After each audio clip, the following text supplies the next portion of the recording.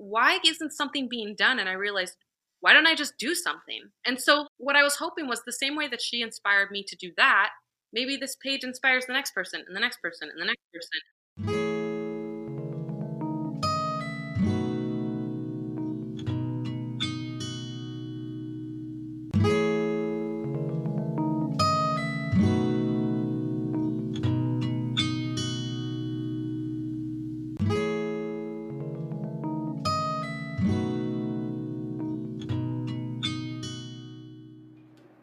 Homelessness has always and continues to be an issue or a crisis, depending upon which side of the street you're standing on. We sat down with Jane Shapiro from your DC Friends and had a very candid discussion about how she connected with her new friends on the street and how this experience has filled a void in her own life. This occurrence has perpetuated her to continue with this mission of giving, but truly being on the receiving end of this experience. Hey everyone, this is Helene, and this is coming from my heart.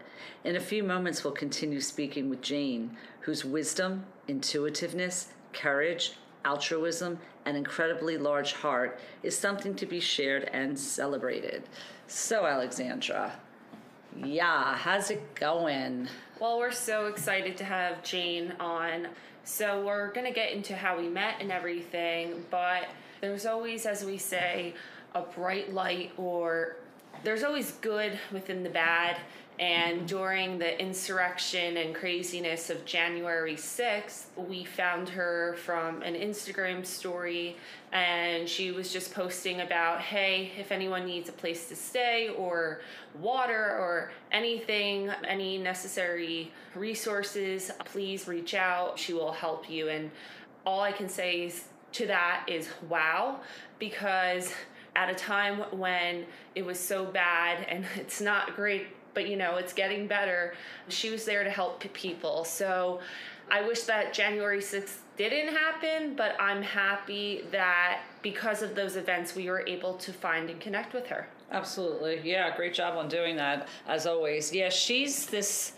I mentioned altruism in my intro a little bit, and just giving person. I think she definitely sees the spark or the shine in people. Yeah, she sees the good within the bad, and we're going to get into just seeing people for people. And we talked about that in our very beginning episodes. We said shining the light and seeing people for who we are.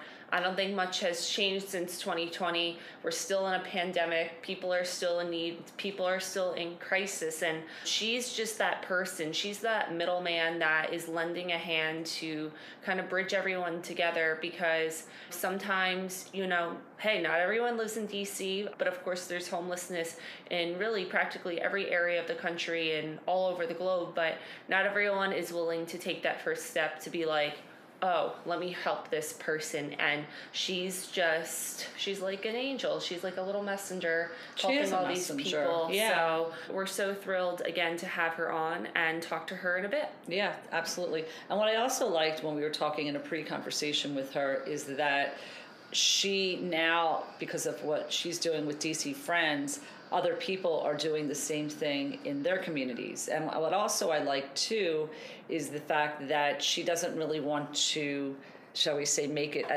her organization an organization. And I think you know what I'm talking about. She doesn't want to define it as, okay, it's an organization. It's more like, let's do great stuff. Let's figure out a way to do that. And I feel like sometimes, I'm not negating organizations that help out homeless and so forth, but it becomes a little bit corporate. It becomes a little bit layered. And what I like is that there's copycats, but in a good way, that people are doing this in other communities. It's very grassroots, and sometimes when it gets corporate, it becomes too commercialized. So really everyone's efforts are from their heart, and that's what we're all about. Yes. So, the Super Bowl's this weekend. It is. Who's playing, Alexandra? I had to look it up. It's the Chiefs and the Buccaneers. Yes. And we're going with the Chiefs because we don't like Tom Brady.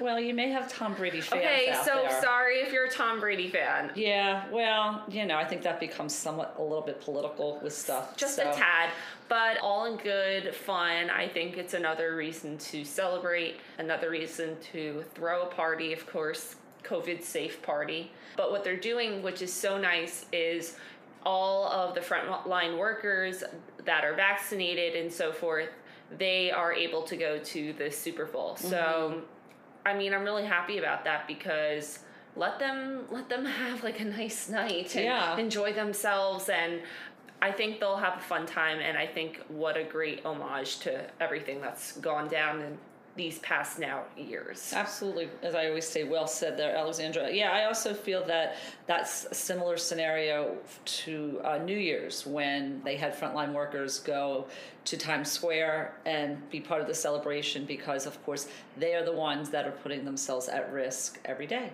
And then I think of Brandon. Hey, Bran. You know, you guys are doing great work in the OT, PT world. I give a shout out to my physical therapist, Helena, and anybody who is in the front lines doing their job, doing it with a smile. I mean, for the most part, because they are the ones who I think just didn't get enough recognition before the pandemic, sadly said. So back to the Super Bowl, yeah, how cool is that these people can go and enjoy themselves, of course, having a vaccine. And yeah, so yeah, I'm excited. Chicken wings. That's what I'm thinking about. Okay, so I feel divided about chicken wings because, and you know why. Yeah, I do. It's because the animal lover in me, I feel the pain of eating them. And I mean, sometimes, well, more lately than others, I have not been being, well, vegan. And I don't know. It's up debate, but like, I don't know. I really feel like I've been eating too much chicken. And I feel bad about it. I really do. Because then I look at my dog and I'm like, would I want my dog to be in that position? You know, you look at the pig, you look at the cow, you look at all these animals, and then I just want to all give them a hug. And I just feel like, how can I eat something that I want to hug? So, okay. Aside from that, we can have good vegan treats. Yeah. Well, I was thinking about cauliflower buffalo. Okay, yeah. Cauliflower buffalo bites are really good. Yeah. And it's not the same taste, but it's really good. Has the same sauce. Has the same sauce and dipping sauce. And, if it's made well. If it's made well. I mean, sometimes I think we made it well, and other times I think it was pretty horrible. So depending. Or, okay, let's do this. How about some pizza? But say pizza's from a cow, and cows Oh my have God, cheese. Alexandra. So actually, I'm dairy free, so I can't even do the whole cheese, and you can't do gluten. So no, we're I a great can't. match, All right? Well, moving on from the Super Bowl. So I just actually, we want to know what your favorite Super Bowl food is. Yeah. This or that. Yeah, we'll put it out in a poll. We'll ask you guys today. All right. So what else can we say? We got Super Bowl going on. We have the vaccine that's obviously happening. We're hoping that more communities and places out in the United States and abroad can get on board and get this vaccination. I think that President Biden is really trying to do the best he can with dealing with the Congress and not having, let's say, the most support, bipartisan support that he wishes that he could have. But I believe and hope and pray that by summer, I'm not even going to say spring, but by summer, that a lot of people, I'm not even going to say percentage, are vaccinated. And I'm not even just thinking about here, I'm also thinking about globally, what people are doing in other places. Of course, we have our intern, very good friend Ella out there in Australia, who, you know, we talk a little bit about what's going on with COVID there and how that's influencing her. Anyhow, so, but yes, so that's my thoughts on that. Yeah, I think that the vaccine, the more people that get the vaccine, and I don't know if I've said this before, but the more people that get the vaccine, it creates herd immunity. And I think I explained this in another intro, that the umbrella example, I said that the more people that are immune, or not immune, but at least have the antibodies and immune response to know how to fight some strain of COVID, whether it be mild or something is better than nothing. And at least, you know, we could get people out of the hospitals off ventilators. And I think that when the year, this is crazy to say, but when the year comes to an end, or at least by 2022, things will start to be back to normal, because I knew this from the beginning when everyone was like screaming from the rooftops, let's get a vaccine. I always thought about, well, how's it going to be distributed, you know? Yeah, definitely. What I'm also thinking about now, as I was watching, of course, CNN, that is usually the go-to in this house, the anti-vaccinators. That's, I'm come sorry, we on. have to bring that into the conversation, Alexandra, because as I was watching whatever it was this past week, the problem, I mean, there's many issues with it. And it reminds me of when, even before COVID, when people were not wanting to vaccinate just in general. And like, of course, that is a personal gig, a personal venue, a personal, like, whatever you're thinking. However, I think when I was at my college, at one point, there was an outbreak of measles or something like that. And it really reflects upon a certain generation of kids that were in college where parents didn't do the vaccinations. And of course, colleges and schools and institutions mandated a vaccination, that you had to have a certain amount of shots to do this. And it's interesting here because of our freedoms and our Constitution as compared to other countries. And I believe I was talking to Ella in Australia about that, where you don't have a choice. I mean, you have to get what you have to get. And we take our rights, and shall we say, we value our rights, that we have choice. However, back to the anti-vaccinators regarding COVID, when you have people out there negating people to go get the vaccine, it's going to chip away, I like that expression, for people to feel that they should get the vaccine. I mean, and what happens is that, as you were just saying, when less people are getting the vaccine, that means that's more population of people who don't have it. And that becomes obviously here we go again. Yeah, either people are going to get the vaccine, or they were saying, what was really happening before, in the Trump administration, was that they were trying to get to herd immunity by just not having people get the vaccine. So you want to get to herd immunity either way. Did you explain what that was? So basically, herd immunity is a level of a population that would be vaccinated. So let's say, for instance, with a vaccine, someone has asthma or someone has an allergy to the vaccine, or for some reason they can't get the vaccine. Because the fact that enough of the population would have that vaccine, they would be protected in some way. Yeah, it's reaching a certain level of having that vaccination, so that if someone cannot have that vaccine, they'll still be okay. Mm-hmm. And it's getting that immune response in your body so that your body has that knowledge. It's like creating a memory. It's like, oh, I know how to fight this, and that's why it takes longer and so forth, and everything. I think that's really great that you said what you said, because I feel that there are people out there, and even for myself, I have to figure out if I'm going to be able to get the vaccine because with stuff I've been going through. And also for people, of course, who have autoimmune. We had talked to Vanessa at length about that. So I think that would give people hope to say, yeah, I hope everybody gets this vaccine so that I'm okay. Really. And it's interesting. I have this visual, as you were speaking, of being in a large city, specifically maybe even in Manhattan, where everybody has the vaccine, but I don't. Or I'm getting on an airplane and everybody has the vaccine and I don't, but I'm going to be okay because of that. I guess it's the same thing, really, like flu shot kind of thing. Yeah, it's exactly the same thing as the flu shot. And the problem with this is that it's going to take at least a year or two to know or to feel comfortable to be like, oh, I'm in a place, enough people have had the vaccine, I'm okay. And I mean, I have a peanut allergy, so I have to figure out what that is and the anaphylaxis and so forth. But, if you can get the vaccine, definitely do. And of course, it's hard to get because of the fact that limited supply and the whole 2-dose thing and so forth. But I mean, it's not like I definitely am not have enough knowledge to speak upon what the vaccine is or the mechanisms or anything like that. Go talk to your doctor, or go talk to someone that you trust, a trusted physician, a pharmacist. We actually had a pharmacist on Viral. That was a couple episodes ago. But yeah, I think more people getting the vaccine is always a good thing. More people are protected. Okay. Yeah. Okay. Now I'm just itching at wanting to talk to the main event. I know. Bachelor news. Okay. This will be a daily not daily. This will be a weekly segment. Well, it is a daily in our house. It's totally a daily segment, guys. We started watching Bachelor in Paradise from 2016. I feel like that was the prime. Well, no. I've watched all of this, guys, and all of a sudden in 2021, my mom's like, hey, do you know about Bachelor in Paradise? And I'm like doing my work, and I come out of the room like, that's Kayla, that's Nick. I'm like naming all these names. Why are we talking so much about that? Maybe we had a Well, my maybe. mom is more vested in now Bachelor in Paradise. And of course, I'm always vested in anything Bachelor, Matt season and whatever, is because next week, guys, we have a former producer of The Bachelor on. We're so pumped to air that episode, and she will be doing really special stuff on Valentine's Day, and we'll be promoting all of this coming up Monday, February 8th. It's actually, it's before Valentine's Day. It's before Valentine's Day, so we're going to have a week rollout promoting this upcoming episode with the former producer of The Bachelor, and she's doing like a lot of cool stuff. She is doing stuff. Anyway, yeah, that's why she produced the season of The Bachelor in Paradise that my mom is watching, and then we're just thinking about her asking these questions to the contestants on at that time.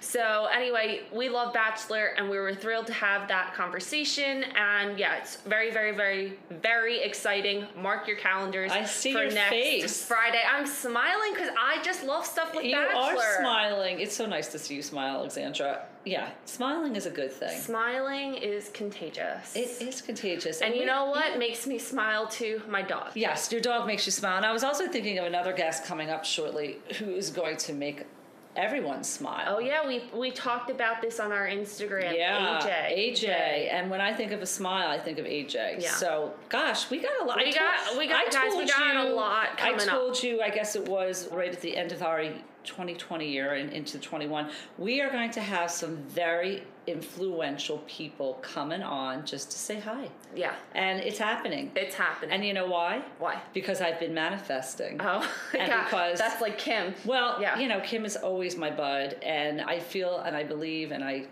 applaud her and everything she says, because I think she's made me tap more into it, that you have to manifest things for things to actually happen. And Kim's episode is number 24. And you're so weird that you know that. I have a good memory. Okay.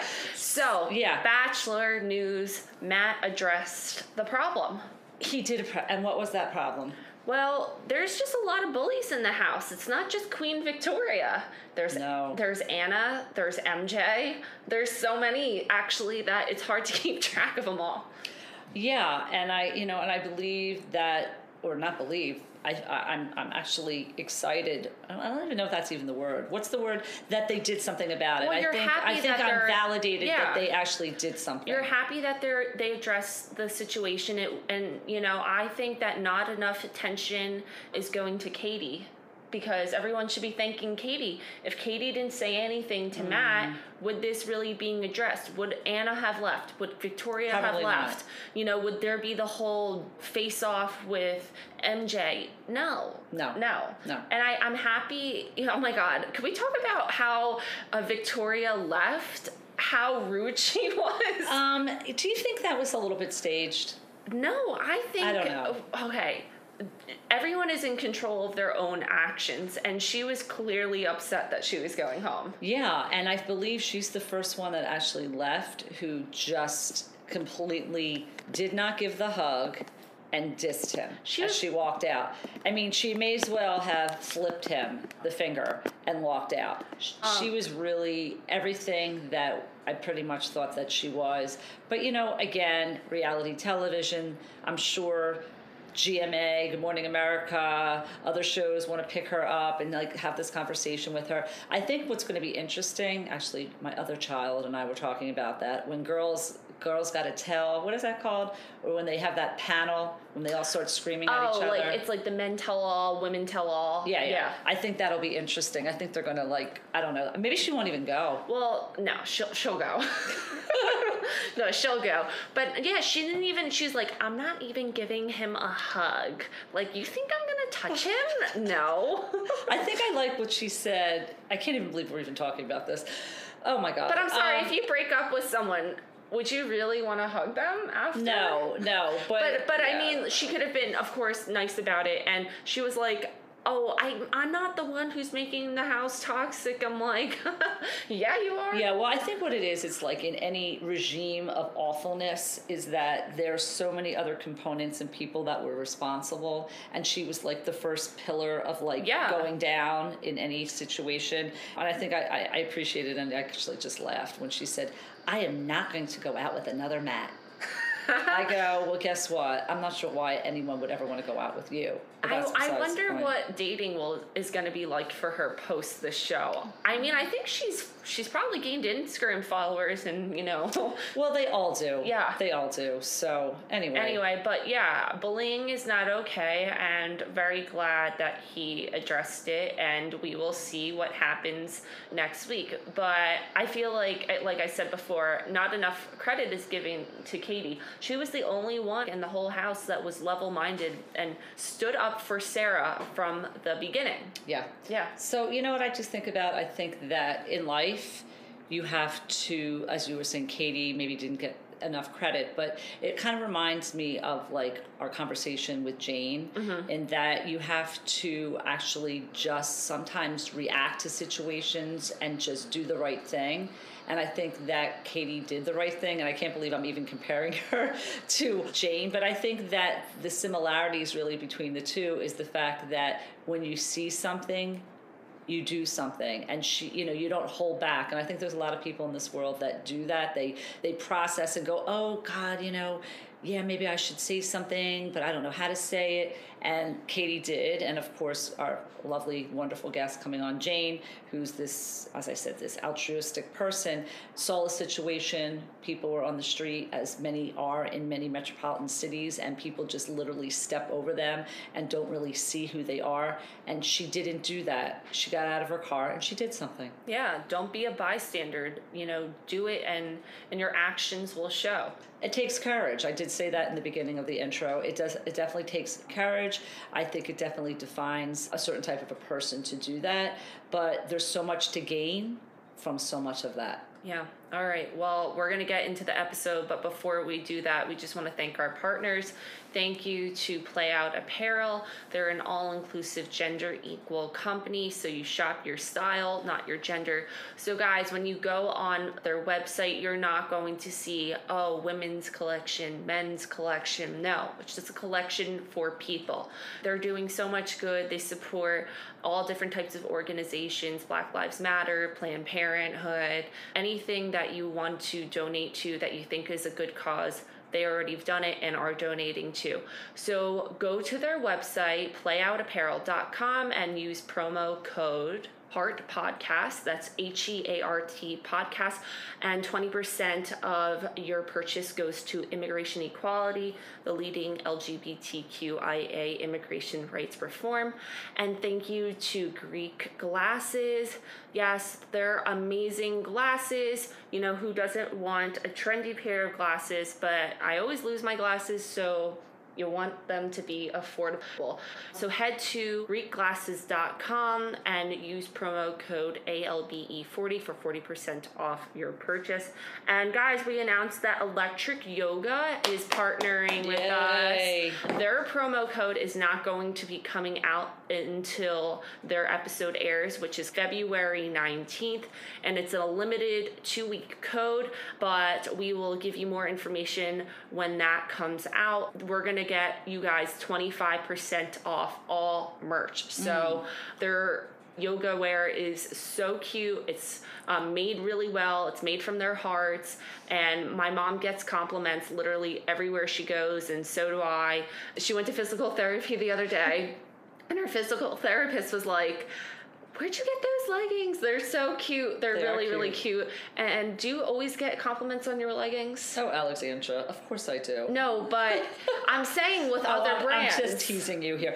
Not really. I think it's also because it's a floral print, and I'm not usually a person that walks around wearing floral, but whatever it is about this pattern, it's beautiful. It's really a piece of art. Yeah. So get excited for a discount, and that's it.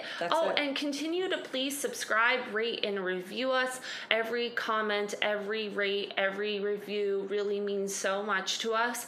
And if you've been enjoying our episodes, please tag us in your Instagram stories, screenshot when you're listening, whether you're going for a walk, listening in your house, whatever you're doing, just take a screenshot of the episode or however you want to tag us, and we will definitely repost to you. And we appreciate all of you for listening every week. Stay tuned for more exciting episodes, and this one is really special to our hearts. Absolutely.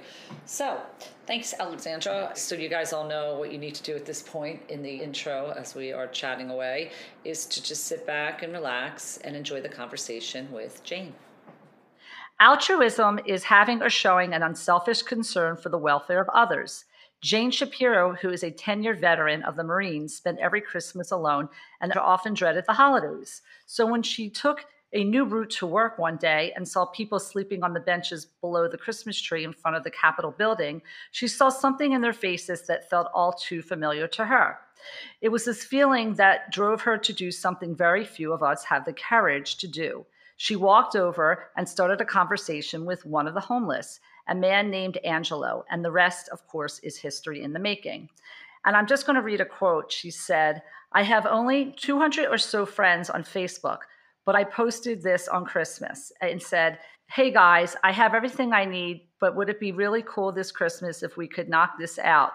People that I haven't even spoken to on Facebook in years decided to start sharing. So it kind of went from there, and hundreds of dollars were coming my way." So all I have to say is, Jane, you have definitely defined what altruism is, and we are thrilled and over the moon to have you on today. So thank you. Welcome to the podcast. I was trying to figure out, how do I present you to our Coming from the Heart audience as this unbelievably amazing person? We had this pre-conversation with you, and after that conversation, I definitely felt like, wow, I don't even know if I can define myself as altruistic after speaking to you, but I just think it's little acts that people do on a daily basis. And quite frankly, you just blew this out into something so much more. So thank you. Thank you so much. Thank you. Those are the sweetest words. Yeah, it's been an awesome experience, and really just seeing the good in so many people that would have been strangers. I'm a pretty serious introvert, so this has been like a huge step out of my, I guess, original comfort zone. I would have never started an Instagram page that was public and had, people welcoming people from everywhere. It's not that I didn't want to welcome anybody. It's just that I'm really private and quiet, and I just like have a couple of friends around the area and my sister, and that's really it. And so when this blew up, it was a little overwhelming at first, but then just seeing that everyone kind of had this very familiar, everybody felt the need to help others. And I think it's because we all see that we know what it's like to feel lonely. This year especially has sucked. Well, now it's 2021, which has been an adventure of itself. But 2020 was so hard, especially around DC. There's just so much tension, and there's so many big things happening that when it came down to just this small Christmas list, everybody was like, it was almost like back to the basics of just like, yeah, we can do this. We can handle this at least and help someone. And then also, I think one of my favorite parts of this community is putting faces. It's not just like, oh, this is a homeless guy. It's like, this is Angelo. He's from Virginia. These are his parents. This is Susan. She's from Maryland. This is Greg. He's from, just all over the place. And you get to know these people. I was actually out there today before we were talking and just sitting down. And another part of it that's interesting is I would never be the person to film interactions with people. It feels like invasive, it feels rude, but I realize that getting their stories out there is really important. So I obviously always get their consent, and I tell them everything that's going to be put, and they review it before, like on my phone before I put it out. But just being able to share their stories and talk to them and have these like candid conversations on these random corners, and just seeing there's just this universal element to everyone that I've met, this kindness to them. And it's funny because the people that I've met around the city who are in need the most, they have the most giving hearts.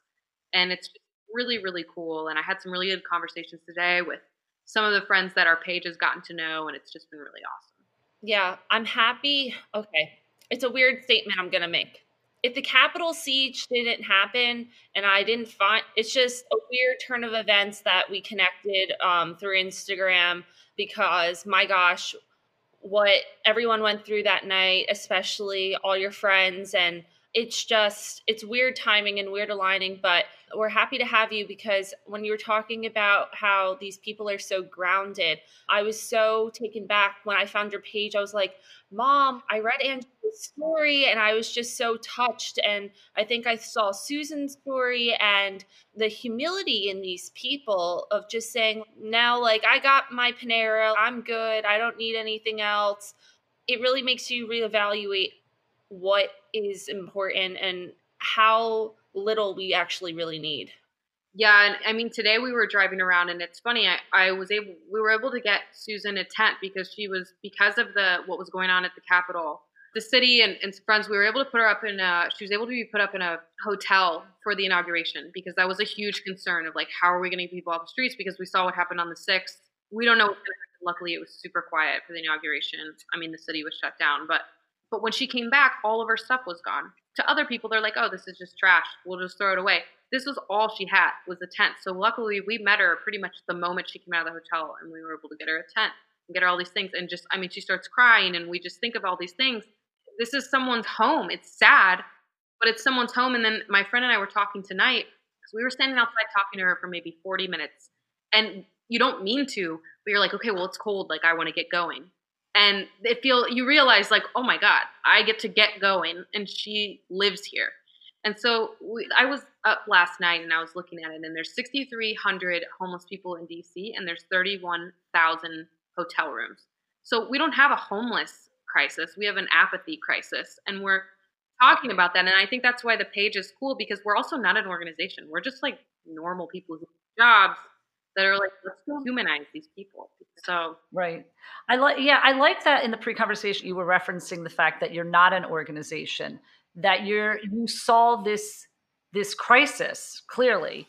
And it's such a juxtaposition. Like here you have the Capitol, okay, before on the 6th, and you have this complete polarization of two worlds that completely are so opposite. They're polarizations of one another. You have the poverty, and then you have the Capitol and the congressmen and all the people and the legislative people that work there. And the fact that you're now taking a stance, a real stance, and not referencing back to it called an organization. Because again, with an organization, and I'm not throwing organizations under the bus, nonprofits or anything like that, I just think that it becomes very layered.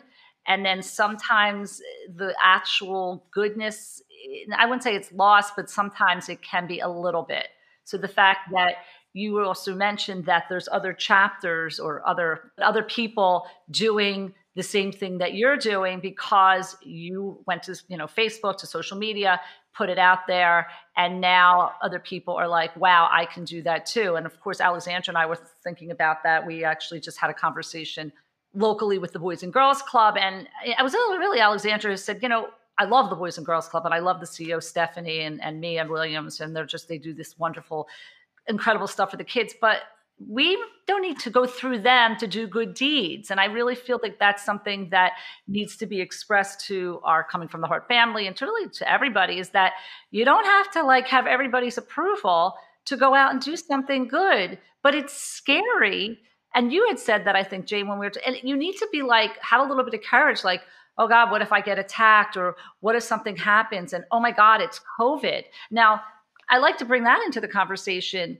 COVID, I mean, obviously you did what you did and you were wearing a mask, but was that I feel like it wasn't a concern. You just were on this mission. I don't know. Maybe I'm wrong.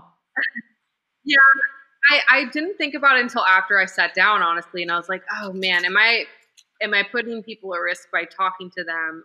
And I mean, we maintain social distancing, but yeah, it's like, I'm kind of assuming a risk by meeting people I've never met who want to donate their clothes from their closet. And then I need to wash it before I give it to other people, or just going out and talking to my friend Clay and he does this with me. Even talking to Susan and Greg and Angelo tonight, we got to see all of them tonight. It's like, we can't stand off from them as if they have the plague, but unfortunately they don't have the resources to like keep themselves safe from it. And so yeah, it's kind of, I'm in a weird spot because I want to inspire this group to say, take this upon yourselves. It's not because a lot of people have been like, this is a great thing you're doing. Here's all my things for you to do it. And the support is great, but we can all do this, which is that's the whole intent. But also, I don't want to put people in that position. So it's interesting. And then also with the attack thing, I was actually carjacked a few months ago at gunpoint. So so like the last thing I want to do is inspire someone to be like, I'm going to go to the rough parts of town, and then I'm like, oh God, don't do that. Wait. Hold on. Okay, this was pre to doing this. Obviously, this was. Yeah, no, this was like I don't know, a couple months before it. Yeah, a few months before it happened. Yeah. So Oh my goodness. I mean, yeah, thank God you're okay. I had insurance. Yeah, it was a little. And what's funny is when I spoke to the police officers, because it was right outside my apartment, and basically I look over and I see four 17, 18-year-old looking guys, but they're in all black and they're masked up. And it's any other time you see that, you're like, well, this isn't going to be good. But it's COVID, so everyone's like, I don't know. So carjackings, like I think almost 60% when COVID first hit because of that. So like that's a concern too. Is crime and people being robbed, and it's just like ugh. But I haven't had any problems since. But I'm mindful of that, especially as a woman. I get nervous about because the majority of the group is women, and I don't. It's open to anyone. It just happens to be that's the demographic that's like kind of flooding it. It's a concern. It's like I don't want women to go out at night and be trying to help people. And Yes.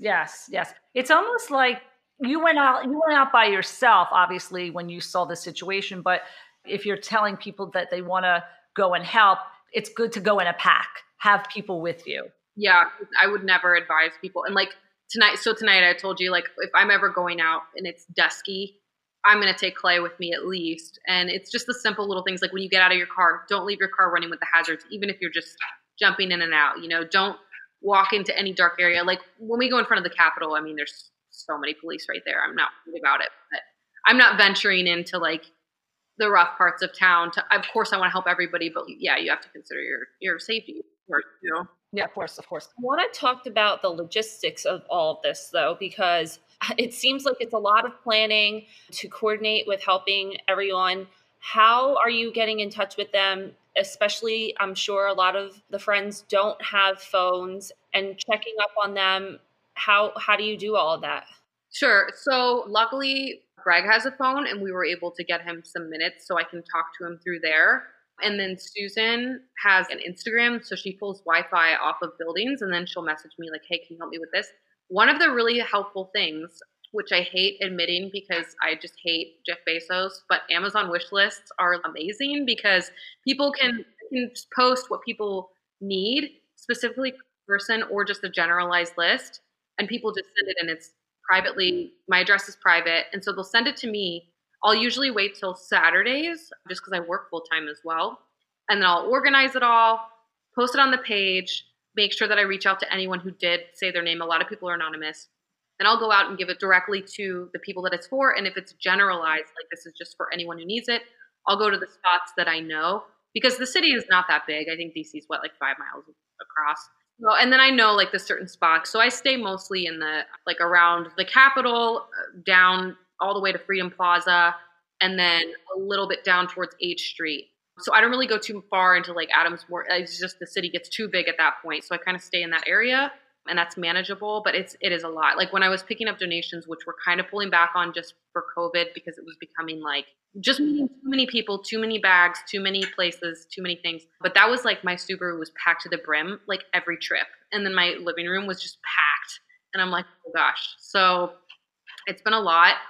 I was considering getting a storage unit. So I don't know. It's hard. And then also not being in an organization, it's like I never want anyone to feel like they're being taken advantage of. So always really open about like, hey, obviously I would never steal from anyone. I would never keep any.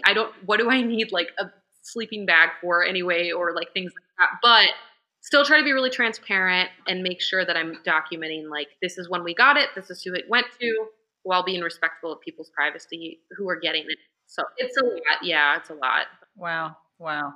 Are you surprised by the response of people willing to help? Yeah, I mean, one lady sent like, there's one lady, her name's Rachel Molinaro, and she sent probably like, I don't know, like 20 boxes. I don't know how much through Venmo, just gift cards. I mean, every day she's messaging me like, who else needs stuff? So I also like to post the stories of people in the community.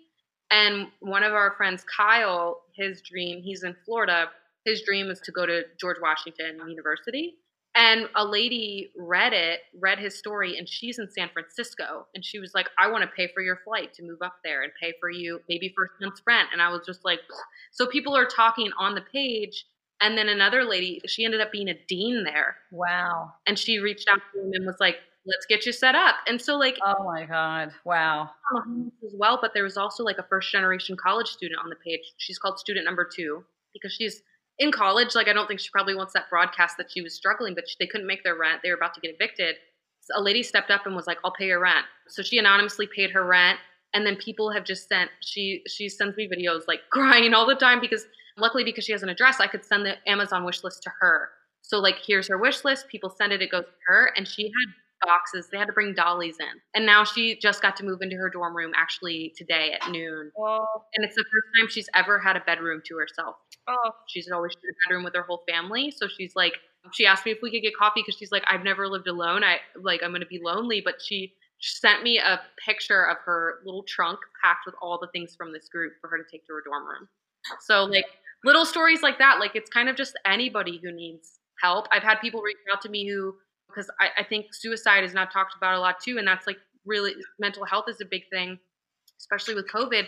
So I've opened that door, like just message me as a person if you need to. And I've had people messaging me being like, I love reading your stories. I was going through a really rough time. And I'm not saying this page like saved lives, but it was just enough for people to be like, it gave me a breath of fresh air to see people doing good. I've been going through a lot. Can I chat with you sometime? I'm like, of course. So just, it's really, really cool to see like the range of this group. I just, oh my God, you're like this angel, honestly. Like, and you seem like the type of person that clearly doesn't want to be recognized as that. You kind of just want to do your thing and just kind of go off. And I feel like you definitely need to be recognized. And I'm thinking Biden, Alexandra. What are you thinking? I mean, he is really like, I mean, because you define everything, you check off every single box, you just do it. Like Nike, you're just doing it and you're not waiting to figure it out. You're just doing it and having support of people that are around you that want to do the same thing. And the response is that, and he probably verbaged this in many of his speeches, is that there's so much good here in the United States for each other. And I feel like in the last 4+ years, without getting into much detail, because we talked about that, there's so much good of people. And look, we're all dealing with this crazy ass pandemic in so many ways, but for people who are out on the street and people who have absolutely nothing, you are like this guardian angel that has just, it's a good thing you got out of the Marines because clearly people on the street needed you. And yeah, and I'm even thinking like, God, what about Jeff from Amazon? Should get his ear involved in this. I mean, even though look, okay, we can think whatever we want to think, but there has to be somebody on his team that would say, hey, you know what?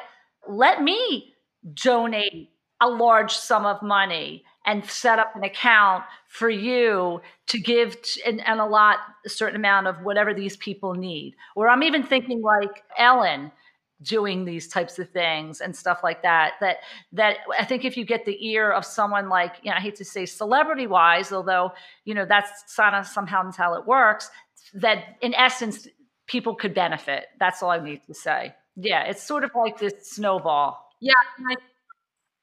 Yeah, I agree with that. And I think that's kind of like the angle I took with even creating the page. It's like, I was already doing this stuff before I put Angela's Christmas list out there, but the story makes it easy for people to kind of compartmentalize their efforts and like, I want to do something good. I don't know how. And so it's funny that you say all that because like, I was already like that. And then what really sparked me to do this is my sister, she's sitting right here, but she just graduated college. Quick backstory, because she's a huge reason, probably the reason why I really stepped up to do all this.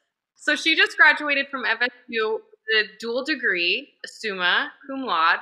This is Katie. Hi, nice to meet you. Hi. Huh? She's building a bike right now. I love it. But anywho, she just moved up here. She graduated from college, didn't get her ceremony, even though she was like top of her class. Dual degree, history and international affairs relations. Sorry, same thing. She came up here and she immediately went to work at an NGO helping to place families, immigrants, and refugees. And so all day long she was working, she says 8-hour days. They were like 10, 12, 15-hour days of just like getting people's houses set up. So I would hear these things of like, they need phones, they need apartments, they need this, they need that. I'm like, how is this stuff not just getting done, you know? And so my gears start turning like, why isn't something being done? And I realized she's the person doing it. That's what it is. It's the Katies of the world that they just got to do it. So when I was driving home one day, my wheels are spinning because I'm like, she probably won't be home till 8 p.m. tonight, even though she left at like 6. And then I see Angelo and I'm like, why don't I just do something? And so what I was hoping was the same way that she inspired me to do that, maybe this page inspires the next person and the next person and the next person. Absolutely. Yeah. And then next thing you know, the world is better. So Yeah. the domino effect. I say all that to say, I agree with the domino effect if you just get the ball rolling. So Oh my God. Absolutely. Yeah. I love how it is a domino effect. It's a ripple effect. My mom likes to say it's passing the oxytocin. I think it's an inspirational thing, especially during COVID when all you see is negative and bad. And I think it's inspiring to see other people doing good. But I like that you don't. I mean, everything is so documented in our world, like Instagram. Like, I mean, of course, I'm guilty of this myself. Back in the day when you could go to a restaurant without feeling like, is anyone going to sneeze or cough on me? Like, I love taking pictures of my food or like documenting working out or every little thing. And going back to what you said previously, it is really invasive for someone to come up and, you see those Facebook videos of this person was homeless and here I gave them that. And it's like, it really is just degrading because these are just people. And when I saw your page, I really thought about, I used to intern in the city before COVID, and you just saw so many people, and you travel and you just see so many people, and you just think, why hasn't anything really been done when they didn't, from birth, they're not just like, I'm going to be homeless. Like, no, everyone has a story. There's a reason. everyone has a mom. Exactly. Yeah. Do you want to talk about, you didn't bring this up now, but you talked about, and it's an image that stuck with me, the contrast between seeing these homeless people and then seeing this beautiful Christmas tree, and how that really is representative of a lot that's been going on. Yeah, so at the Canadian Embassy, which sits kind of catty corner to the Capitol. So if you're looking straight down Pennsylvania Avenue, you see the Capitol, and then directly to the left at the last turn is this huge, beautiful Christmas tree all lit up. And it was like, I don't know, they put it out December 1st, and your first glance is, oh, it's so beautiful. Thank God this year's almost over. Blah blah blah blah blah. The lights, the ornaments, and then you look down 5 feet from the tree, and there's people in tattered sheets, freezing, sleeping on the vents. And this is always heartbreaking to me too, because when you see people on the vents, it's a last resort, because once you get on the vents, you become wet. And so it's hot, but it's wet. So now you can't leave the vents. And it's kind of this tricky metaphor. It's helping them, but it's also like they're trapped now. And so these people they were trapped on these vents, basically trying to survive underneath this lit up Christmas tree, which was just, I look at it and I'm like, how much did it cost to put that up? How much does it cost to run those lights? How are we looking at this and seeing beauty and seeing living human beings trapped to the vents? And then also, if I just turn my eyes a few degrees to the right, the Capitol is there telling me that this is the best country in the world and it's being cared for in one nation under all. And it's just like, what is happening? And so that image, it made me think of being a little kid and like putting ornaments up with my mom and having no idea that people were sleeping on the streets. And it really changed my perspective of Christmas, which is why I wrote down his list in the beginning. And it was like, it's kind of cliche and kind of corny. And I know my mom would be super happy that this is the way that my sister and I have come full circle. But it's like, this is Christmas needs to be about, like, not just Christmas, but just spirit should be about not the lights on the tree, but what's under it, which is at this time, it wasn't presents. It was human beings who were freezing and starving. So, wow. yeah. Yeah. Wow. And I think that so many people just do walk by because it's like we become desensitized. Just like you're narrow, you got to get to work, you got to get your day going. And no one really wants to stop and take the time to get to know these people. Now, when you first went up to Angelo, was it scary? Like, describe how you were feeling? Yeah, so Angelo is really quiet. He does have a few like mental health. I don't want to call them issues, but he's slower. So he's really sweet. But in asking and just starting to talk to him at first, I thought he like didn't want anything to do with me and like just go away. But then in asking him like where he's from and recognizing his speech and recognizing a little bit of the cognitive delay, I was like, okay, he's not like offended by me. We're good. We're just going to share lunch. And we started talking. And then once he opened up the food that he had, which was like super old and it just didn't look very good, that's when I was like, well, do you want some food? Can I get you some food? We just started chatting and he kind of opened up a little bit, but he wasn't talking too much. And it actually took a few times talking to him for him to be like, I've never meant to not talk to you. I have a really bad infection, so it hurts to talk. I'm like, well, that breaks my heart. I had no idea. Actually, a dentist has reached out to me. We've been messaging to figure out how to get him out. So that's another reason why the page was awesome. She's a doctor, and she was like, I can probably help somehow. But in just talking to him, it was kind of scary because like, I mean, I'm a woman, so I have to consider that I'm by myself. It was the middle of the day, and it was in front of the Capitol, but still, this is a man I've never met. I don't know anything about him. He was just sitting there alone, and I don't know. I just kept thinking, like, what if that was my sister and people were just walking by her, or what if that was my mom? Because he's older. It could have been. He's older than my parents.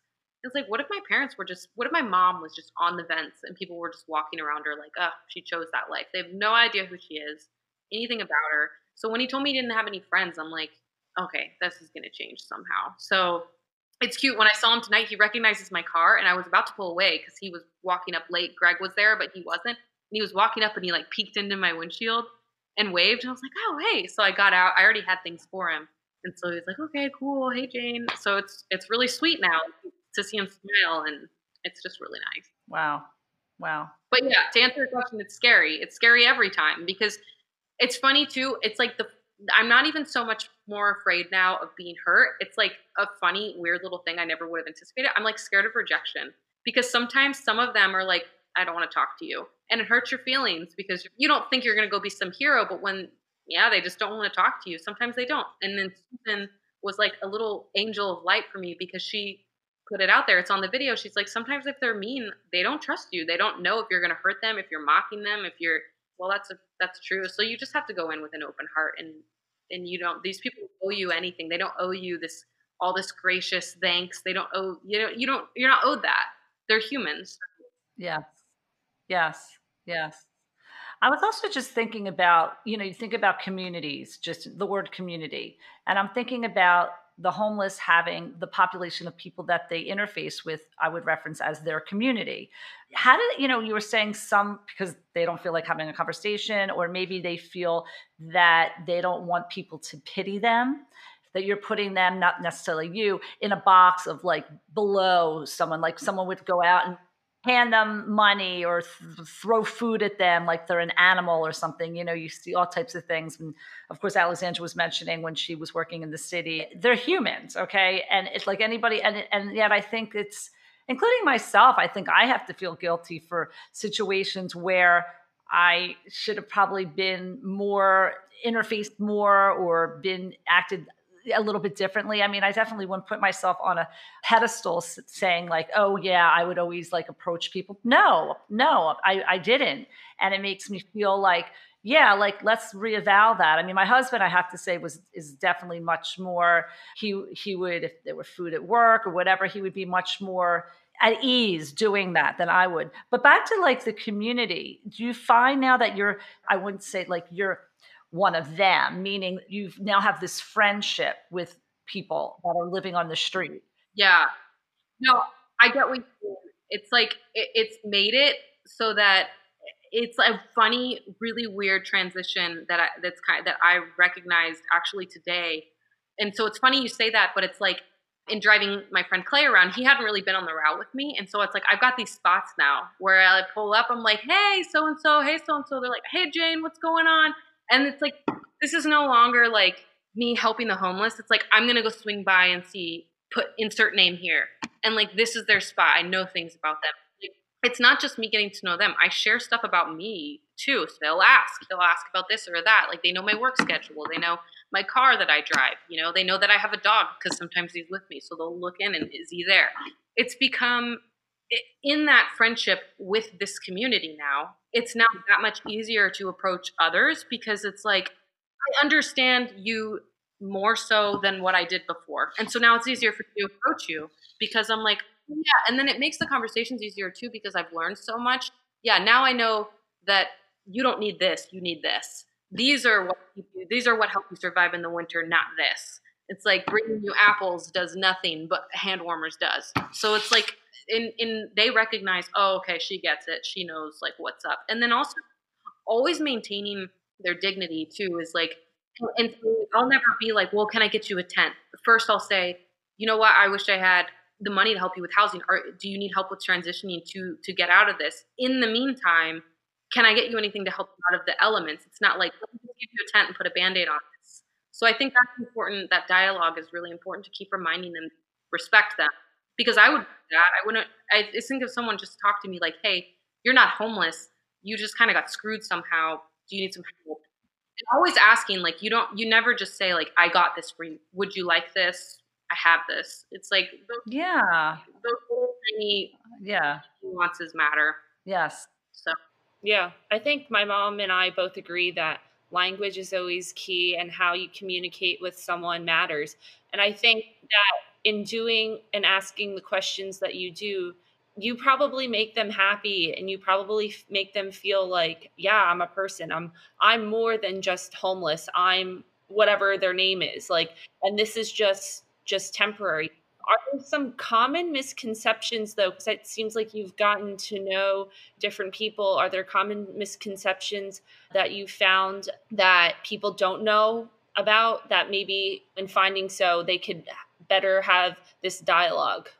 yeah, I would say people, so, and I can only really speak for cities because I think it's different when you see people on like medians in like more suburban areas. They're actually like more in need of food. Whereas people in the city are more in need of like ways to keep warm, ways to keep out of the elements, ways to keep out of whatever. But they're actually really resourceful. Like they know the spots. They know when stuff's happening. They know when the city is shifting. They know the weather better than us because they're in it all the time. Like Susan, I was gonna bring her food, and she's like, I didn't even realize it. She's like, I don't have teeth. So like, it sounds like a funny thing, but I talked to her for like 10 minutes before I realized this, and I was gonna bring her granola bars. So it's like, I think just listening. I think a lot of people are also hesitant to give money because they think you think the bad things. Oh, if I give you money, you're gonna go use it on drugs, whatever. They're not. It's like they know what they need. Some people need like wipes. Some people need Depends. Some people need different hygiene products. For her, she loves gift cards because it's safer than money because people won't go if she gets robbed. Then it's just safer, and then it's so that she can buy her own food. Another thing is women only want all black everything, and it's because they try to hide that they're women because of the sexual assaults and rape and attacks that happen. So when you see people like really hooded up, smaller frames, sometimes they are women, and I've been really shocked. I've met a friend of mine. Her name's Mary. I was talking to her for maybe, I don't know, 5 minutes before she was like, well, I'm a woman. And it wasn't me trying to misgender her. It was just she'd done so well at concealing it. She had a hood on. She had purposely lowered her voice, and she was in all black, and she was hiding her chest. And so I was like, oh, well, can I get you this? And I went to hand her like a colored hoodie. She's like, no, I don't want any colors. Do you have anything black? She kept asking for black, black, black. And she finally explained, like, I'm not trying to be difficult. We have to wear all black to try and hide. And it's heartbreaking, but it's like, yeah, so if you ever see a woman on the streets, they'll almost always ask for black or dark, dark colors, even if it's their blankets. They don't want to reveal that they're a woman. Wow. So, Wow. Wow. And wow. yeah. Wow. Yeah, that's definitely something that, of course, who would know that? And, I just want to circle back for a moment. I think you defined it so well. And what I'm thinking about is humility, giving people humility. And it's like not talking down to someone who's on the street because, again, you don't know their circumstances of how they even got there. Maybe they had a really lucrative job and a great family and something happened. And then, like, there you go, they were on the streets and so forth. But the fact that you just brought up the sexual assault aspect, we had talked to you, of course, Jane, in our pre-conversation about sexual assault, in that we are thinking of going into, let's say, March, having a couple different episodes, bringing on people, sharing stories. You had said to us that you would, share some things about when you were in the Marines and so forth about that. But I just want to reference, because this segment, of course, is about the homeless. Again, this specific person who was talking about wanting to conceal their gender because of sexual assault. That's definitely something to ponder in that respect, because here they are, they're out on the street, they're by themselves. Did you ever have a more in-depth conversation about that, or that was sort of just? No, and we were around other people, and we were actually two women surrounded by men, so it wasn't something that I wanted to pry on there. I didn't really want to question her there. She was uncomfortable already, realizing that she didn't want to pry. I was just like, oh yeah, cool, we have this over here, and just kind of skimmed over it, because I recognized it anyway. And in no way am I comparing this, but in the military, you'd also try to like downplay any kind of feminine aspects initially, because you don't want to be disrespected as a woman. So the more you can kind of fall in line with the idea of the military, which is masculine, then the better chance you have at being left alone in either a harassment or assault side, but also from a professional aspect. And so in a very minor way, I recognized that in her, like, oh, she just wants to, she said what she needed to say for us to know the message, bring it back, and just like, so for that, yeah, I left that one alone. But then even Susan tonight, she asked me when I saw her, she was like, can you get me some blankets? They threw my blankets out. Can you make sure they're black? I was like, yeah, I've already got you. So it was like an easy, just like, gotcha. And I do think being a woman helps people open up in a way, because I think in talking to the men too, it's like, and a lot of them are older than me, so it's more of almost like a niece perspective. But in talking to the women, they're instantly, they open up a lot quicker, I think, than they ever. I would be scared. If a homeless woman and a man wanted to help me, I'd be like, oof, I don't know where this is gonna go, But Well, yeah, and I'm also thinking about their resources, like if they're assaulted. There's an organization I actually just connected with. It's called Hope Works, and they're in Camden. And I was actually just having this conversation with the director there. He's going to come on and talk a little bit about their program. I actually found him through the Boys and Girls Club, and part of their outreach, if you want to call it that, is they take people who are homeless, and then they try to give them training with technology and a job and so forth and so on. And then they work for actually their organization, which is called Hope Works. And then once they get that skill set, depending upon what they have interest in, then they deal with Fortune 500 companies and so forth, and then kind of re-educate them back.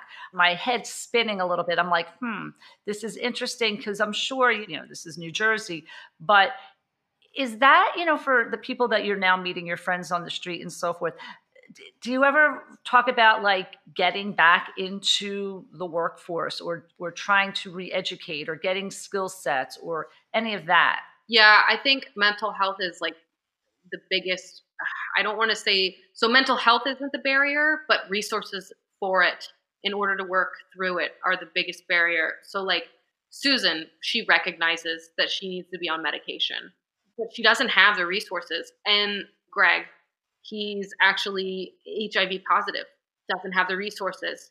So he works he's private about that, so I'm not going to put where he works, but he works 4 days a week. They don't know that he has that, and they don't know that he's homeless. So he's afraid to take the time off work to reveal, like, I need to go through this. He's actually trying to work through program right now, and me and him are talking about it on our phones all the time. We're talking back and forth about the help that he needs, and in the meantime, like, he kind of got a cold, so like that's scary for someone who has any kind of illness. And so it's like, well, I'll try and get you some cold meds if I can, but in the meantime, he's trying to work through a church to go through a transition program. And then like Mary, she told me there's 2 women's shelters, I think, in DC that she knows of. I would have to do more research, but like, as far as women's, if I was a woman assaulted in Northwest DC, I would have nowhere to go. And I have a phone, I have a car, I have all of this. The police station, I guess, I don't know. And if I'm homeless, are they going to even take me? No. So I would say it's not. We're lacking that, especially for women, especially for their safety. You'll see. So I know of 3 women around downtown area, and all of their tents are strategically placed on public property as close as they can get to a bank or a 24-hour place with a camera. because they know it's got surveillance on it. So that hopefully if they ever get attacked, basically they can just start to try and break into this place and know that help will come for the business faster than it will come for them. That's terrible. So like when you see tents like that, yeah, I mean it's all for a reason. And then you'll see guys more in the you really won't see women in the parks, but you'll see guys in the parks. So it's just it sucks. And but then the women get harassed more by people calling the cops on them who show up and say, well, they're on public property. So like if women have to deal with more to try and stay safe, it's just this terrible cycle of like what is going on. But yeah, even me trying to do the research and learn about women's and obviously halfway houses and things like that are private, more like they're not going to be advertised. But as far as shelters, I was just it's really hard to and I've got the resources to get there and I'm having trouble figuring out where they are. So it's like, I don't know. Yeah, I don't think that people think about women's safety in particular on the streets. It's like people are so self centered and think about themselves. They're like, am I going to get harmed when they have a home to live in and they have so many more resources? We want to help in any way we can. I just am really baffled. And I don't think, and myself included, that a lot of people have thought about this before. I mean, how can we help ensure more of their safety? Is there anything that we can do? So I'm still scratching my head and I've got lists here of ideas and it's like the funniest thing, I mean the big part of me wants to take the long route legal and get shelters and da da da and get coordination. But just like the whole reason this group started, it was like, okay, what can we do right now? Because me taking the long route and getting some bill in the eyes of whoever does nothing for Susan tonight. So my friend and I, it's funny, like we're literally in the works of creating, and we're not engineers, we're not builders, but it's like some kind of mobile, collapsible pod almost that can be like turned into a cart during the day. But the big thing is, and there's a lot of concerns about like safety for it, but for women, it wouldn't be, so tents can just be torn into. So it's like, what kind of structure can we build, whether be it plastic, be it metal, that's foldable, collapsible, that they can secure from the inside? That's at least enough to like ward off people from just tearing open their tent and who knows what. So like, I mean, it's that grassroots that we're like, we'll build it on the patio. We'll try a couple. I'm sure if we can get the word out there the right way, maybe we can get some kind of production going with someone. Like it is a longer goal, but it's like, we just don't have the time to sit here and try and work out housing when people are getting attacked on the streets right now. So we're trying to like grassroots frontline. What do we do right now for Susan and Mary and Mama Joe and everybody out there? So Yeah.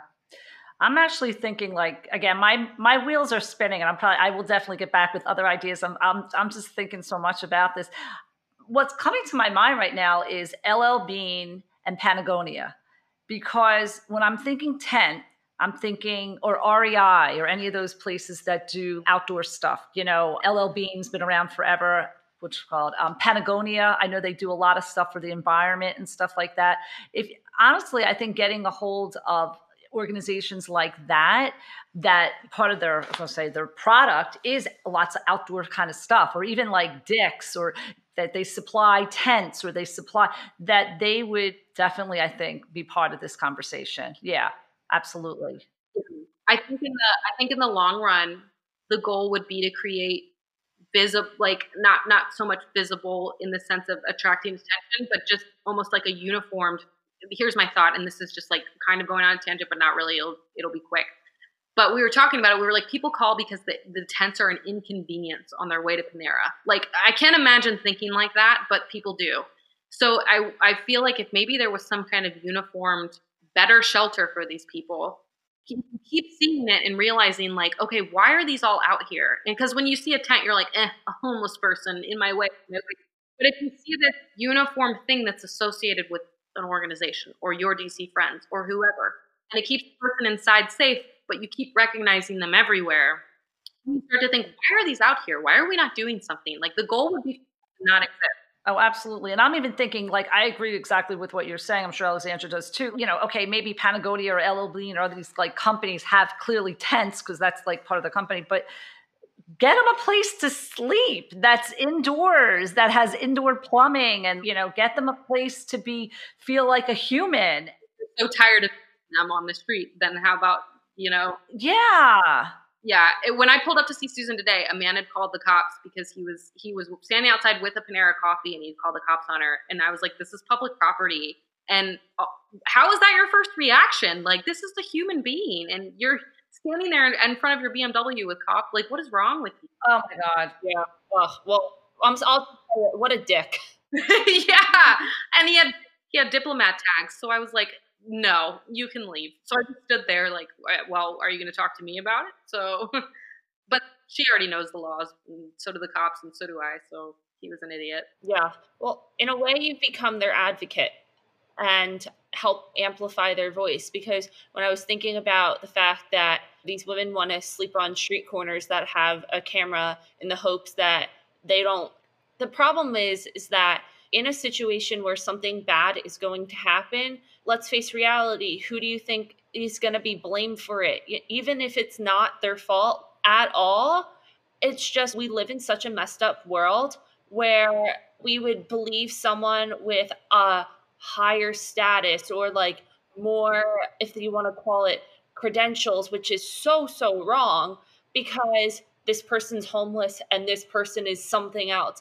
Yeah, the fact that that guy called, I mean, who is he compared to Susan?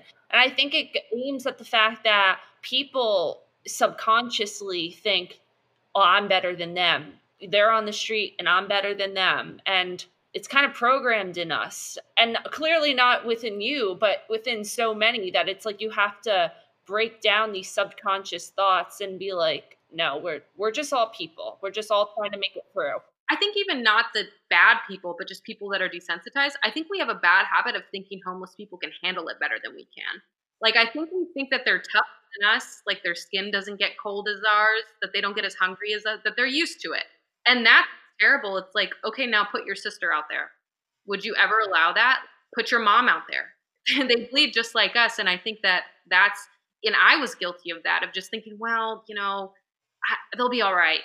No, I would never let my mom be out there. I'd never let my sister be out there. I wouldn't let my cats be out there. So it's like, I think even the people with the best intentions, they just think, well, they can handle it. And it's like, no, they can't. They are, but that's because they're surviving. I mean, you called someone because her tent was bothering you because she knew that she needed to be outside of a camera so that if she needed help, she could break into the building because the cops would care more about the building than her. Like, what does that tell you? So yeah, I think it's definitely not a homeless problem. It's an apathy problem. And that's why I'm really happy about this group, because it's really waking people up, but also just letting people have a chance to talk about it. And like conversations we're having tonight, conversations people are having on the page, it's just really, really inspiring and sweet, especially during such a crappy year. And it's a sad subject, but we're really bringing light to it in a good way. And I like the way that the page is portraying people's stories, that we're not pitying them. It's almost a page to make us better. Like, these people are already better than us. Why don't we grow to be better, to understand them? And so that's what I like. It's not a page that's like, look at what heroes we are. It's like, hey, we have a lot to learn. Here's some stories to learn from. So Yeah. Yeah. Yes, so much. Elevating to their level, because it goes back to what we've talked about, is about having humility. And I think when so much has been taken away or the resources are so minimal, it makes you so much more grateful. And it's like, oh, the person that has, let's, the crazy busy person who's like, let me do yoga for 10 minutes and let me get in my gratitude. Like, no, like, these people just have it because they're just gracious for anything, that comes by. yeah, like Susan, we were talking about coffee. That's the other thing. I'll just talk about like normal things that you talk to your friends about, not like, tell me about your terrible situation. Susan, how do you like your coffee? She's like, oh, I have 5 coffees a day. First thing when I wake up, cream and sugar, 2 creams, 1 sugar. And it's like, when she got her coffee today, because we got her like a little jet fuel, what's it called? It's like a jet burner, but then so she can have like hot coffee whenever she wants it after Panera's closed. And so she was like telling me how awesome it was. She's like, whole day made, best day ever. And it's like, this is awesome. So yeah. It's interesting that you say best day ever. People have so many materialistic things. And I feel like a person, we'll say Susan for a moment, just the gratitude to have hot coffee or just to have something that, makes you happy for that moment. I think it's like take away people's possessions of so much stuff. And I feel like, during there was different hurricanes, of course, Hurricane Sandy was a big one down here in the Atlantic City area, and Katrina before that. And I remember we had no power and a lot of things were going on, and it was just like an insanity of time. But what I reflect upon is the fact that we more or less were not living anywhere because down at the shore, the house, forget about it. You couldn't even get to it. Where our home was, we had no power. So I was more or less, I should say, we were more or less living in our car.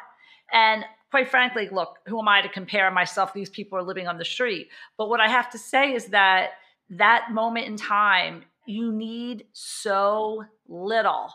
You need so little just to be happy. George Carlin was this comedian many years ago. My brother, if he's listening, will laugh as I mention this. And he used to talk about, George Carlin again is his name. You have stuff. We all have stuff, things and stuff. And really, we don't need all this stuff to really be happy. And I reflect back to what you said about Susan, is that simple things in life clearly could make you happy. And what you've done is just beyond, like I said, anything in the world. But I guess the question is, how do you feel about yourself in regards to this whole thing?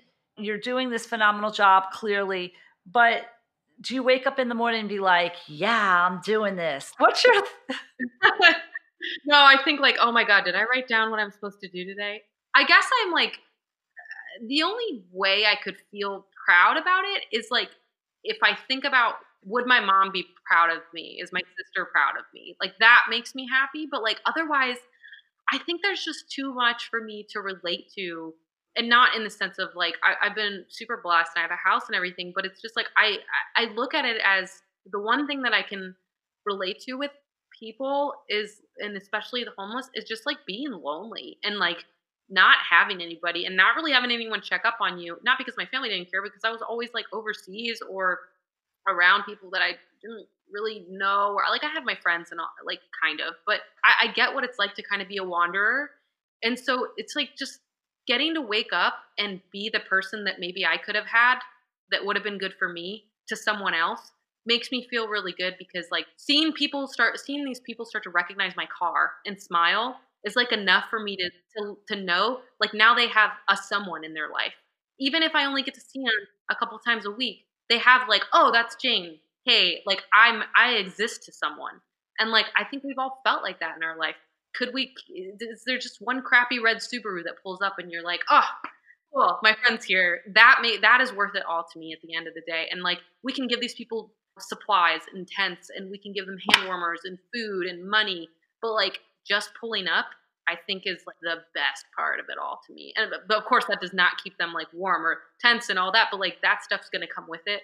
But just seeing like the lighting, like the human element of just there's somebody for me, wow, like makes me really happy. wow, yeah, No, I got chills as you were saying that. And I think it's the feeling that you know that someone, like you said, is going to be there for you, and it's just like you get excited. It's like I miss being at school so much just because of the community of people around you. It's weird that it's like, okay, Starbucks is my favorite thing. And like there's simple little things that did make me happy. And I've told my mom this, that I had my Starbucks friends, and I miss the ability to like go in the store and just be like, hey, how's it going? And they know me and they know my schedule. And no one, like, people probably think, like, what do you miss most about my college experience? I mean, yeah, it's my friends, but it's like, it's the things in my routine that I didn't think about, but that were always there. And then when it was taken away, I'm like, I really miss saying hi to Brian or whoever was working, and they'd be like, how's it going, Alexandra? And I think it's the same feeling when you're able to show up, and maybe they weren't having the best of the days, but knowing that like you're there for them and the ability to have a conversation, I think it warms your heart, it warms their heart, and it's just an all around good feeling. Yeah, I mean, I needed it just as bad. I was super lonely and lost and didn't know what I was doing in the world. And again, like I have a roof over my head. I can't complain about that. But like you could have all the roofs over your head and you could still be sad and like still not have people connection. So like I get just as excited seeing them recognize my car is just as awesome Yeah. for me. Like I'm like, yes, friends. And it's like Oh my God. Wow. it's really cool. All I have to say is, like, Alexandra, you took my words because I think we're always sort of in sync about the showing up. And that's what I was thinking of, the fact that you show up. And like people always use that expression, is that you're coming by. It's not like, hey, I don't even know your name. I love the fact that you know people's names, because often it's like, oh, the homeless. It's like this word. It's not like, oh, my friend Susan or my friend whoever. And as soon as and I just think about the teaching perspective, like when I was teaching my classes, as soon as you call someone their name, and I was teaching Chinese students, and as soon as I got their names pronounced correctly or whatever country they were from, it makes people like, wow, like I'm a human, and they're identifying who I am. And I love the fact that you do that. And I think you just do it innately. I don't think it's something, I don't know, I'm getting from you that you thought about. But I also am thinking that doing this amazing deed, or maybe this is one of your purpose of being here, it possibly is filling a void in your life. Yeah, for sure. Undoubtedly. Yeah, it gave me a warmth and a link that I hadn't had in the last decade at least, because the military it's cold and it's a machine and it's ambiguous and you never really know where you're going to end up next, and so you don't create. It's funny because you have lasting relationships attached to the uniform, but not the person, is so much to say. So, yeah, when I got out, I was like, well, I'm a civilian in the middle of a pandemic in a city where I don't know anyone, and this sucks. And so, yeah, I mean, I needed these people just as much as they needed me from that aspect. And so, me being able to provide the exchange is, I can give you money and I can give you hand warmers and I can give you a little bit of shelter, but like you can give me lessons, life lessons that I'm going to listen to you. I'm going to respect your words and your story. And I think they think that's so badly. Like they just want to be recognized. So that's our Wow. exchange. And it's a Yeah. Wow. Wow. All I'm saying is wow. And also the fact that, as far as filling the voids, but you and Alexandra, of course, would agree with this, never to feel alone and to validate people. I see you, I hear you. And I'm always screaming about, did you, with whatever situation I'm in, to validate people. People don't validate one another. And that's just a problem in life. Absolutely. So, wow. It's an exchange of friendship, an exchange of ideas. I don't think that people off the bat would be, when they hear all the good that you're doing, that you're benefiting. Because I think that people just like, woe is me. Look at me. I'm doing this. They don't, I think it's again, humility or being grounded, just to see people for people, that, you can talk to people and that they have these issues too. They might be going through something similar as you are, yeah. but you have the courage to speak to them, and you did. And now I know that me and Susan drink our coffee the same way. So I love it. I love it. I love it. I love it. Before we wrap up, I wanted to ask though, because you touched upon that you feel this comfort talking to them. Was it a transition for you getting out of the military and then becoming a civilian? yeah, it was like, I mean, warm, open heart conversation was not something that the Marine Corps is known for. So like that kind of warm friendship and just talking to people, and like also just as being a natural introvert, it was just a complete 180 from like my normal life. So the support from the community, and then the lessons that I've learned just from my like the friends that I've met on the street doing this has, I think, made me a completely different person than I was even a year ago. And for the better. I think it's someone I was, but it wasn't someone I could live to be. And now it's like I get to be that person Wow. and grow to be that person. So it makes me really happy. Another thought I have before we wrap up is, I love these questions that I'm just conjuring in my head. Where do you see yourself in relation to doing what you're doing and the good deeds you're doing for these people? Where do you see this, or where do you see yourself in like 5 years as far as doing this? That's such a hard question because like I didn't even see myself here 6 months ago. But I think, I think my grandfather said it best. He was like, I mean, you keep gravitating towards this stuff. The same reasons that I list of this being important to me being an advocate in really anything, being an ally for a lot of different communities, joining the military, it's all kind of the same of just like, I want to help somehow. And I don't know how that is all the time, but like whatever it is, if it's towards the direction of right and I can do something, then I want to do something. And so I think in getting organized with it, I've realized, because obviously in the military I had no way to do this, I think that this might actually end up being a really big part of my life in a much more organized fashion. And I don't know how, and I don't know what, and I don't know where, but I didn't need to know any of that to get this started. So I think I'll be all right. But I think just continuing forward, it's definitely not something I want to, it's not something I'm going to get away from. I'll always do this, whether or not I'm talking to people I've never met or whether I'm talking to cool podcasts or whatever. I'm still going to do it, but I think I definitely want to get much more organized with it and get a bigger voice out there for, because my big thing is I just want to give a platform in the same way that you give a platform to your speakers. I just want to give a platform to these people on the street. It's not really, we know how to help people, but do we know how to listen? So I think being able to listen to them is a bigger deal. I was just thinking, like, what have you learned? Something you've learned from the Marines that maybe has leveraged you to do what you're doing. It just seems like you're just a very wanting to help type of a person. I think, I mean, I had a lot of really good mentors. I was really lucky with that. In different countries I went to, I had one mentor who was just amazing, and he was always looking towards like, hey, let's help out the local community in our downtime somehow. And a lot of the commanders, so he knew that he could exploit the fact that it looked good to do that. He didn't really care. He was like, no, I really just want to help these people. But if we paint it a certain way, then it's like, oh, look at the good Marines. We didn't care about that. We never did. But we knew that we could get the authority to do it. So he would always like, we went to like orphanages, or we would just get extra food from the chow hall and go take it out like outside the gate, or he was just a really good guy. This one specific person who I know would never want to be mentioned, but he kind of taught me that early on, and just to have like the guts to do it, like just go outside the gate, go do something. I think just the idea of like, yeah, just go do it is like a big barrier that's so simple. Just go do it. Yeah. Wow. Yeah. Amazing. Amazing. Amazing. Well, this has been amazing. I mean, beyond amazing. So, Alexandra, want to do what are you into? This and that? Or? No, I think we'll just take it away with a heart to heart.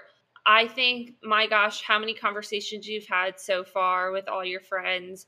I'm going to reframe it in a little different way, or should I go with the normal way? Typically, the question is, what is an introspective moment or a conversation that you've had that's changed you in some way? I've got one for that. I've got one for that, actually. You've got one for that. Okay. It doesn't actually have to do with our friends on the street, but actually my mom, who she's an amazing woman. I could go on and on about her, but she is actually battling stage 4 cancer right now. And she is the biggest, I mean, she makes everybody look like such a baby to me, but she's like the sweetest person, but she's just a badass. And her big thing was a friend told her when she first was diagnosed that everybody's clock is ticking. Now you just have the benefit of hearing yours. And so her big thing is making like every moment count, every gesture count, whether it's giving someone a smile or a shoulder to lean on or a sandwich if they need it. And it's just like the simplest thing of just like, your seconds are so limited. And so why are we so afraid and reserved to share love when we know our time is running out? So I think that was a huge thing between her and my sister. I mean, they're both just my absolute heroes. My sister is going to save the world, so stand by for that. And my mom is going to make sure everybody has like handmade hats while the world is being saved. So I'm just like super blessed to have these amazing power women in my life who are just such amazing examples. Even though my sister's 7 years younger than me, I look up to her in so many ways. And my mom too. They're just like, they've just taught me these amazing lessons of teaching me how to help people just by doing and just making your seconds count. Wow. Jean, I think, yeah, you're beyond an incredible person. And as far as your mom, I'm so sorry to hear of that situation. And she obviously is your biggest fan besides your sister, and I'm sure some other close people in your family, that she must be beyond proud of what you're doing and what you will be doing. Yeah, we're sending our love to her, and we appreciate your time and coming on, sharing your story, and all the good that you're doing. Where can everyone find you? We are at Your DC Friends on Instagram. And then our email and all of our friends' wish lists are also on the page. So if anyone wants to reach out to us that way, they are welcome to do that anytime. Yeah. Well, you're spreading the love and kindness every day, and you're an inspiration for us all to just look beyond what you think. Look beyond what you think is so important, what's going on in your immediate world. And people could be having problems, but then think about someone else and do a little good today. So, yeah. Make the second count. Absolutely. Absolutely. Thanks so much, guys. This was awesome. Oh, this was wonderful. Everyone can check the episode out on Spotify, Apple Podcasts, and you can follow us at coming_from the heart podcast on Instagram. We're on Twitter at CFTH Podcast. That's CFTH Podcast. We're on Facebook, Coming From the Heart Podcast. We're launching a website soon, so we're super stoked about that. We have YouTube rolling out. We have TikTok coming soon. We're trying to be cool, be on all the circles. I don't know how to do TikTok. Yeah. Yeah, we're trying to be cool, but Yeah, we're trying to be, yeah, exactly. Exactly. you know, being cool is being kind. So I love that. yeah, I love that. We have to use that. Yeah, you can use that too. Being cool is being kind. And you know what I'm thinking, Jane? Somehow, if your friends on the street, I would love them to hear this episode. Maybe you'll think of something, we'll think of something that they could hear this conversation, because I think that they should. Yeah, I totally agree. We'll figure that out. So all I have to say is thank you for your time. Thank you for all you do and more. And I feel like you are going to be a continuum of a conversation with us. I don't think you're going to be going anywhere. We're definitely going to connect with you. Of course, when this pandemic is over, we want to just definitely go and get like a coffee of your choice, of your friend's choice, and hang out and say hi to everybody. Yeah, I think that would be super cool. All right. Well, thank you. Thank you, Alexandra. Great job. And XOXO, Helene. Thanks.